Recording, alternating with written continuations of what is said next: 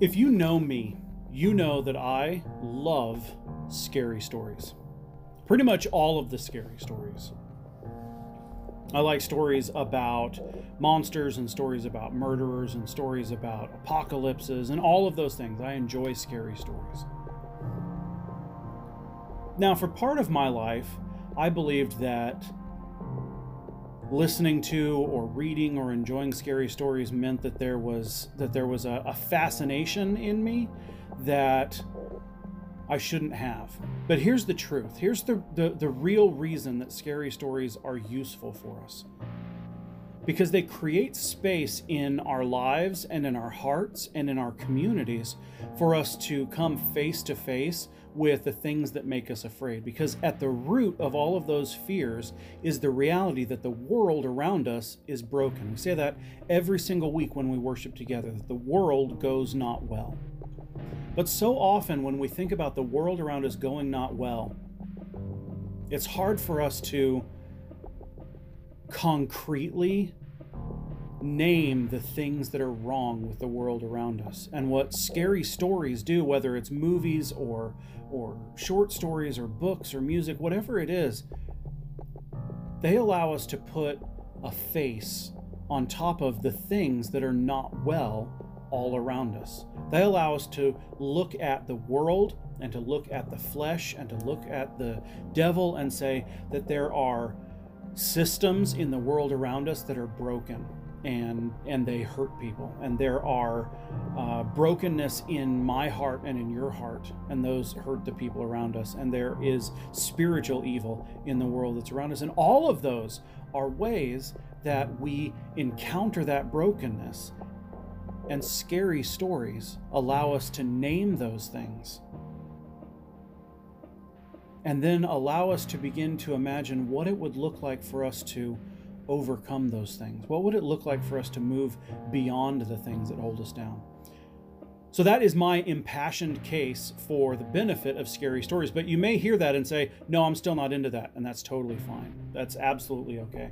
So if you're still not into scary stories, then I would suggest that you go ahead and shut off the podcast now and wait until Sunday. And there will be a fantastic sermon on Sunday for All Saints Day. But I want to take a moment right now to share with you one of my favorite scary stories.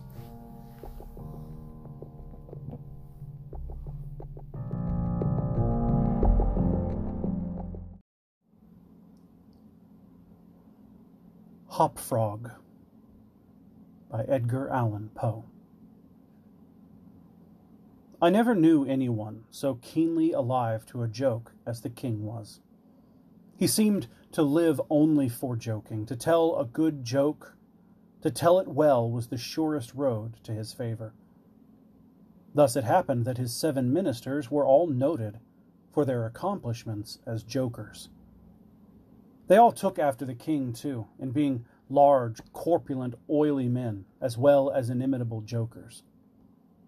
Whether people grow fat by joking, or whether there is something in fat itself which predisposes a joke, I've never been quite able to determine, but certain it is that a lean joker is rara avis in terris. About the refinements, or as he called them, the ghosts of wit, the king troubled himself very little. He had an especial admiration for breadth in a jest, and would often put up with length for the sake of it. Over-niceties wearied him. He would have preferred Rabelais' Gargantua to the Zadig of Voltaire, and upon the whole, practical jokes suited his taste far better than verbal ones. At the date of my narrative, professing jesters had not altogether gone out of fashion at court. Several of the great continental powers still retained their fools, who wore motley and caps and bells, and who were expected to be always ready with sharp witticisms at a moment's notice, in consideration of the crumbs that fell from the royal table. Our king, as a matter of course, retained his fool. The fact is, he required something in the way of folly, if only to counterbalance the heavy wisdom of the 7 wise men who were his ministers. not to mention himself. His fool, or professional jester, was not only a fool, however. His value was trebled in the eyes of the king by the fact of his being also a dwarf and a cripple. Dwarves were as common at court in those days as fools, and many monarchs would have found it rather difficult to get through their days are rather longer at court than elsewhere, without having both a jester to laugh with and a dwarf to laugh at. But as I have already observed, your jesters, in 99 cases out of 100, are fat, round, and unwieldy, so that it was no small source of self-congratulation that our king in Hop-Frog, for this was the fool's name, possessed a triplicate treasure in one person. I believe the name Hop-Frog was not given to that dwarf by his sponsors at baptism, but it was conferred upon him by general consent of the 7 ministers, on account of his inability to walk as other men do. In fact, Hop-Frog could only get along with a sort of interjectional gait, something between a leap and a wriggle, a movement that afforded illimitable amusement and, of course, consolation to the king. For notwithstanding the protuberance of his stomach and a constitutional swelling of the head, the king, by his whole court, was accounted a capital figure. But although Hop-Frog, through the distortion of his legs, could move only with great pain and difficulty along a road or a floor, the prodigious muscular arms which nature seemed to have bestowed upon him, by way of compensation for deficiency in the lower limbs, enabled him to perform many feats of wondrous dexterity, where trees or ropes were in question, or anything else to climb. At such exercises he certainly much more resembled a squirrel or a small monkey than a frog. I'm not able to say with precision from what country Hop-Frog originally came. It was from some barbarous region, however, that no person had ever heard of, a vast distance from the court of the king. Hop-Frog and a very young girl, a little less dwarfish than himself, although of exquisite proportions and a marvelous dancer, had been forcibly carried off from their prospective homes in adjoining provinces, and sent as presents to the king by one of his ever-victorious generals. Under these circumstances, it's not to be wondered at that a close intimacy arose between the two little captives. Indeed, they soon became sworn friends.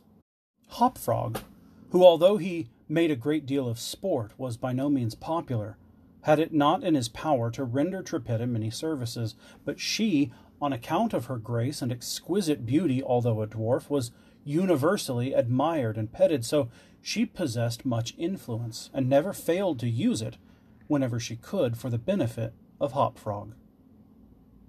On some grand state occasion, I forget what, the king determined to have a masquerade, and whenever a masquerade or anything of that kind occurred at our court, then the talents of both Hop-Frog and Trippetta were sure to be called in play. Hop-Frog, in especial, was so inventive in the way of getting up pageants, suggesting novel characters, arranging costume for masked balls, that nothing could be done, it seems, without his assistance. The night appointed for the fete had arrived.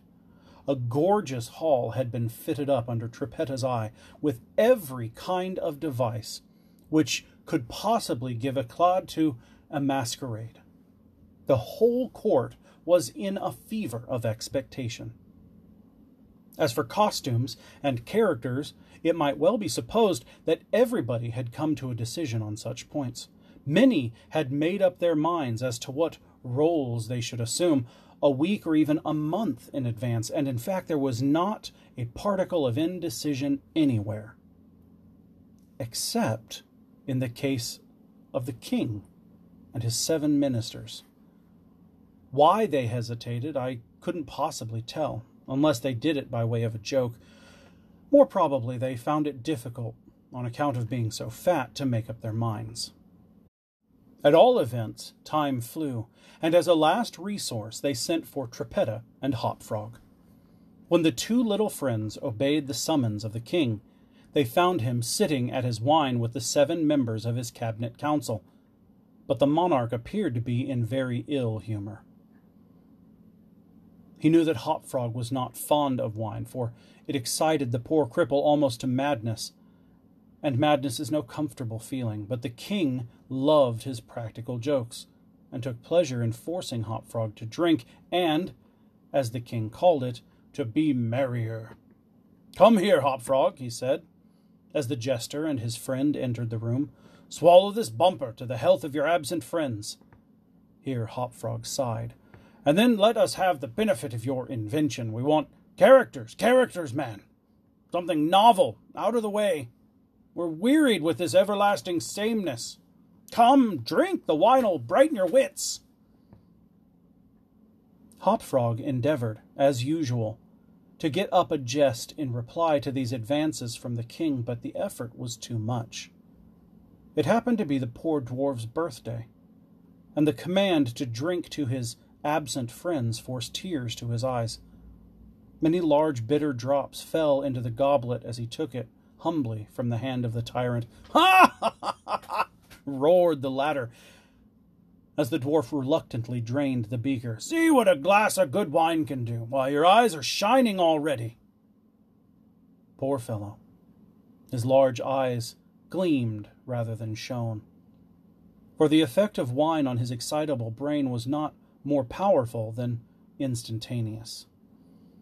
He placed the goblet nervously on the table and looked around at the company with a half-insane stare. They all seemed highly amused by the success of the king's joke. "Now to business," said the prime minister, a very fat man. "Yes," said the king. "Come, Hopfrog, lend us your assistance. Characters, fine fellow. We stand in need of characters, all of us. Ha ha ha ha!" As this was seriously meant for a joke, his laugh was chorused by the 7. Hopfrog also laughed, though feebly and somewhat vacantly. "Come, come," the king said impatiently. "Have you nothing to suggest?" "I'm endeavoring to think of something novel," replied the dwarf abstractly, for he was quite bewildered by the wine. "Endeavoring?" cried the tyrant fiercely. "What do you mean by that? Oh, I perceive you're sulky, and you want more wine. Here, drink this." And he poured out another goblet full and offered it to the cripple, who merely gazed at it, gasping for breath. "Drink, I say!" shouted the monster, "or by the fiends!" The dwarf hesitated. The king grew purple with rage. The courtiers smirked. Trippetta, pale as a corpse, advanced to the monarch's seat, and falling on her knees before him, implored him to spare her friend. The tyrant regarded her for some moments in evident wonder at her audacity. He seemed quite at a loss for what to do or say.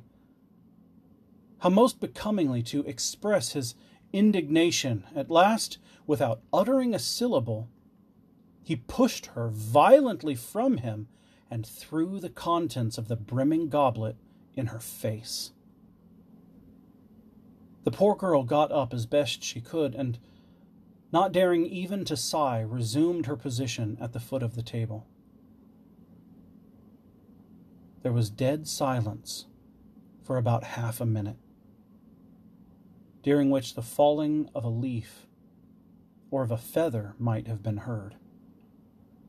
It was interrupted by a low, but harsh and protracted, grating sound, which seemed to come at once from every corner of the room. What are you making that noise for?" demanded the king, turning furiously to the dwarf. The latter seemed to have recovered in great measure from his intoxication, and looked fixedly but quietly into the tyrant's face, merely ejaculated, "I? How could it have been me?" "The sound seemed to come from without," observed one of the courtiers. "I fancy it was the parrot at the window." whetting his beak upon his cage wires. "True," replied the monarch, as if much relieved by the suggestion, "but on the honor of a knight, I could have sworn it was the gritting of the vagabond's teeth." Hereupon the dwarf laughed, and the king was too confirmed a joker to object to anyone's laughing, and displayed a set of large, powerful, and very repulsive teeth. Moreover, he avowed his perfect willingness to swallow as much wine as desired. The monarch was pacified, and having drained another bumper with no very perceptible ill effects, Hopfrog entered at once and with spirit into the plans for the masquerade. "I cannot tell what was the association of the idea," observed he, very tranquilly, as if he had never tasted wine in his life, "but just after your majesty had struck the girl and thrown the wine in her face, just after your majesty had done this, and while the parrot was making that odd noise outside the window, there came into my mind a capital diversion, one of my own country's frolics, often enacted among us at our masquerades, and here it'll be new altogether. Unfortunately, it requires a company of 8 persons, and—" "Here we are!" cried the king, laughing at his acute discovery of the coincidence. "8 to a fraction, I and my 7 ministers. Come, what's the diversion?" "We call it," replied the cripple, "the 8 chained orangutans. And it really is excellent sport if well enacted." "We will enact it," replied the king, drawing himself up, lowering his eyelids. "The beauty of the game," continued Hopfrog, "lies in the fright it occasions among the women." "Capital!" roared the chorus of the monarch and his ministry. "I will equip you as orangutans," proceeded the dwarf. "Leave all that to me. The resemblance shall be so striking that the company of masqueraders will take you for real beasts, and, of course, they will be as much terrified as astonished." "Oh, this is exquisite!" exclaimed the king. "Hopfrog, I will make a man of you." "The chains are for the purpose of increasing the confusion by their jangling. You are supposed to have escaped en masse from your keepers. Your majesty cannot conceive the effect produced at a masquerade by 8 chained orangutans, imagined to be real ones by most of the company, rushing in with savage cries among the crowd, delicately and gorgeously habited men and women. The contrast is inimitable." "It must be," said the king, and the council rose hurriedly, as it was growing late, to put into execution the scheme of Hopfrog. His mode of equipping the party as orangutans was very simple, but effective enough for his purposes. The animals in question had, at the epoch of my story, very rarely been seen in any part of the civilized world. And as the imitations made by the dwarf were sufficiently beast-like and more than sufficiently hideous, their truthfulness to nature was thus thought to be secured. The king and his ministers were first encased in tight-fitting stockinette shirts and drawers. They were then saturated with tar. At this stage of the process, someone of the party suggested feathers, but the suggestion was at once overruled by the dwarf, who soon convinced the 8 by ocular demonstration that the hair of such a brute as the orangutan was much more efficiently represented by flax. A thick coating of the latter was accordingly plastered upon the coating of tar. A long chain was now procured. First it was passed around the waist of the king and tied, and then around another of the party and also tied, and then about all successively in the same manner. When this chaining arrangement was complete, and the party stood as far apart from each other as possible, they formed a circle. And to make all things appear natural, Hopfrog passed the residue of the chain in 2 diameters at right angles across the circle, after the fashion adopted at the present day by those who catch chimpanzees and other larger apes in Borneo. A grand saloon in which the masquerade was to take place was a large circular room, very lofty, and receiving the light of the sun only through a single window at top. At night, the season for which the apartment was especially designed, it was illuminated principally by a large chandelier, depending by a chain from the center of the skylight, and lowered or elevated by means of a counterbalance, as usual, but in order not to look unsightly, this ladder passed outside the cupola and over the roof. The arrangements of the room had been left to Trippetta's superintendence, but in some particulars, it seems, she had been guided by the calmer judgments of her friend the dwarf. At his suggestion it was that on this occasion the chandelier was removed.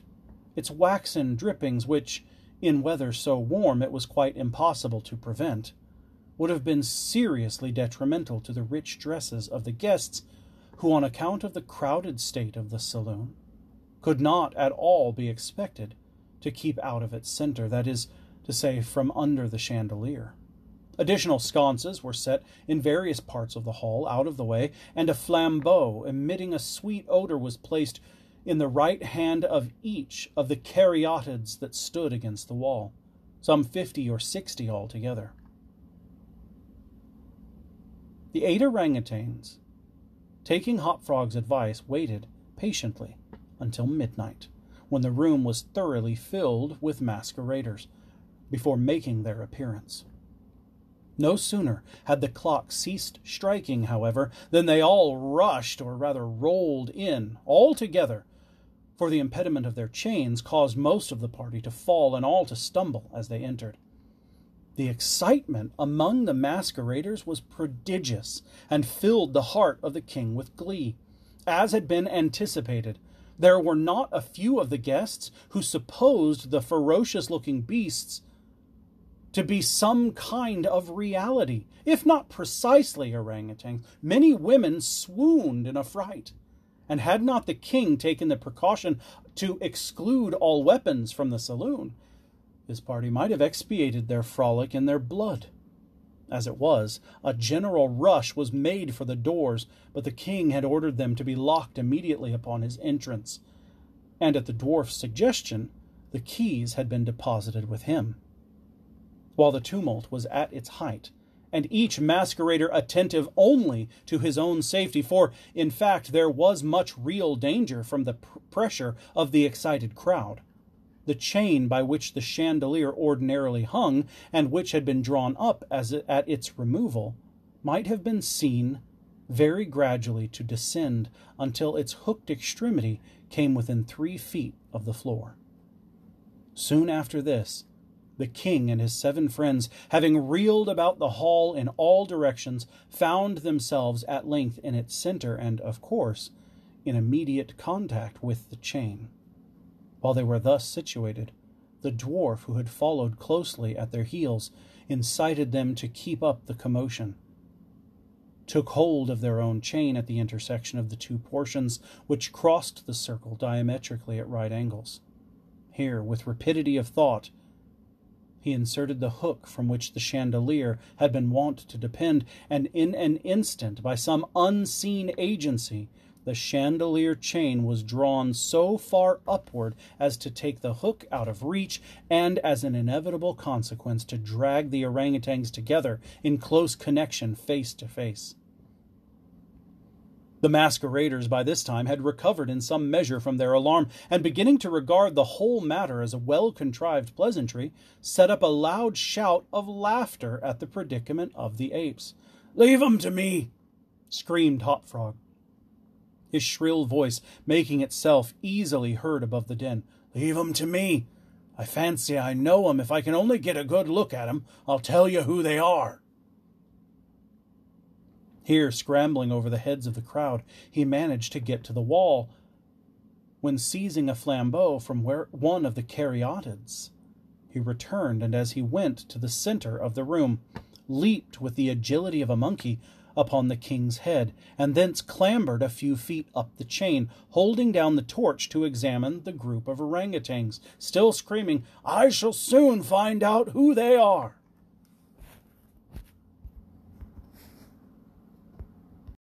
And now, while the whole assembly, the apes included, were convulsed with laughter, the jester suddenly uttered a shrill whistle, and the chain flew violently up about 30 feet, dragging with it the dismayed and struggling orangutans, leaving them suspended in midair between the skylight and the floor. Hopfrog, clinging to the chain as it rose, still maintained his relative position in respect to the 8 maskers, and still, as if nothing were the matter, continued to thrust the torch down toward them, as though endeavoring to discover who they were. And so thoroughly astonished were the whole company at this ascent that a dead silence of about a minute's duration ensued. It was broken by just such a low, harsh, grating sound as had before attracted the attention of the king and his counselors, when the former threw the wine in the face of Trippetta. But on the present occasion there could be no question as to whence the sound ensued. It came from the fang-like teeth of the dwarf, who ground them and gnashed them as he foamed at the mouth and glared with an expression of maniacal rage into the upturned countenance of the king and his 7 companions. "Ah!" At length the infuriated jester said, "Aha! I begin to see who these people are now."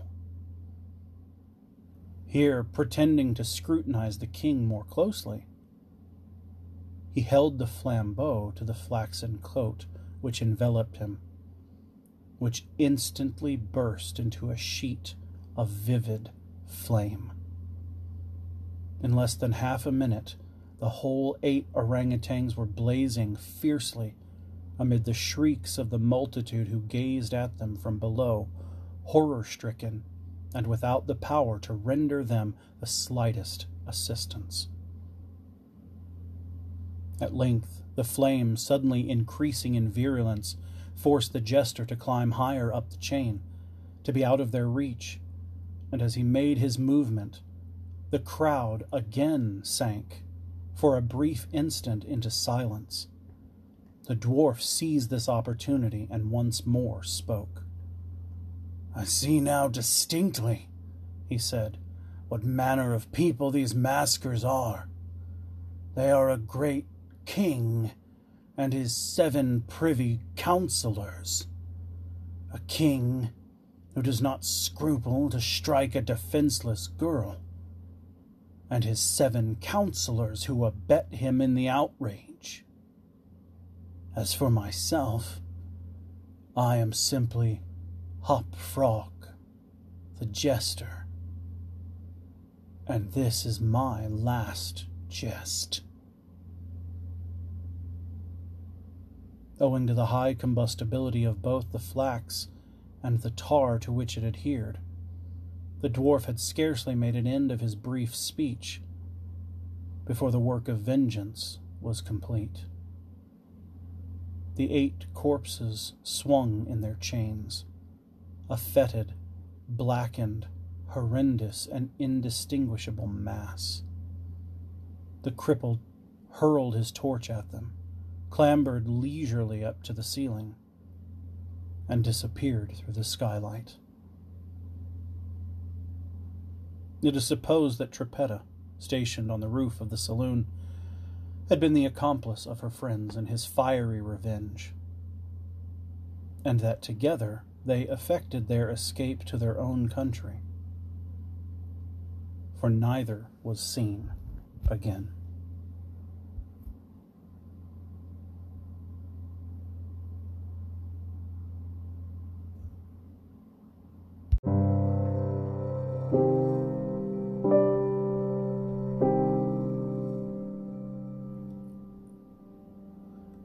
Haunted Houses by Henry Wadsworth Longfellow. All houses wherein men have lived and died are haunted houses.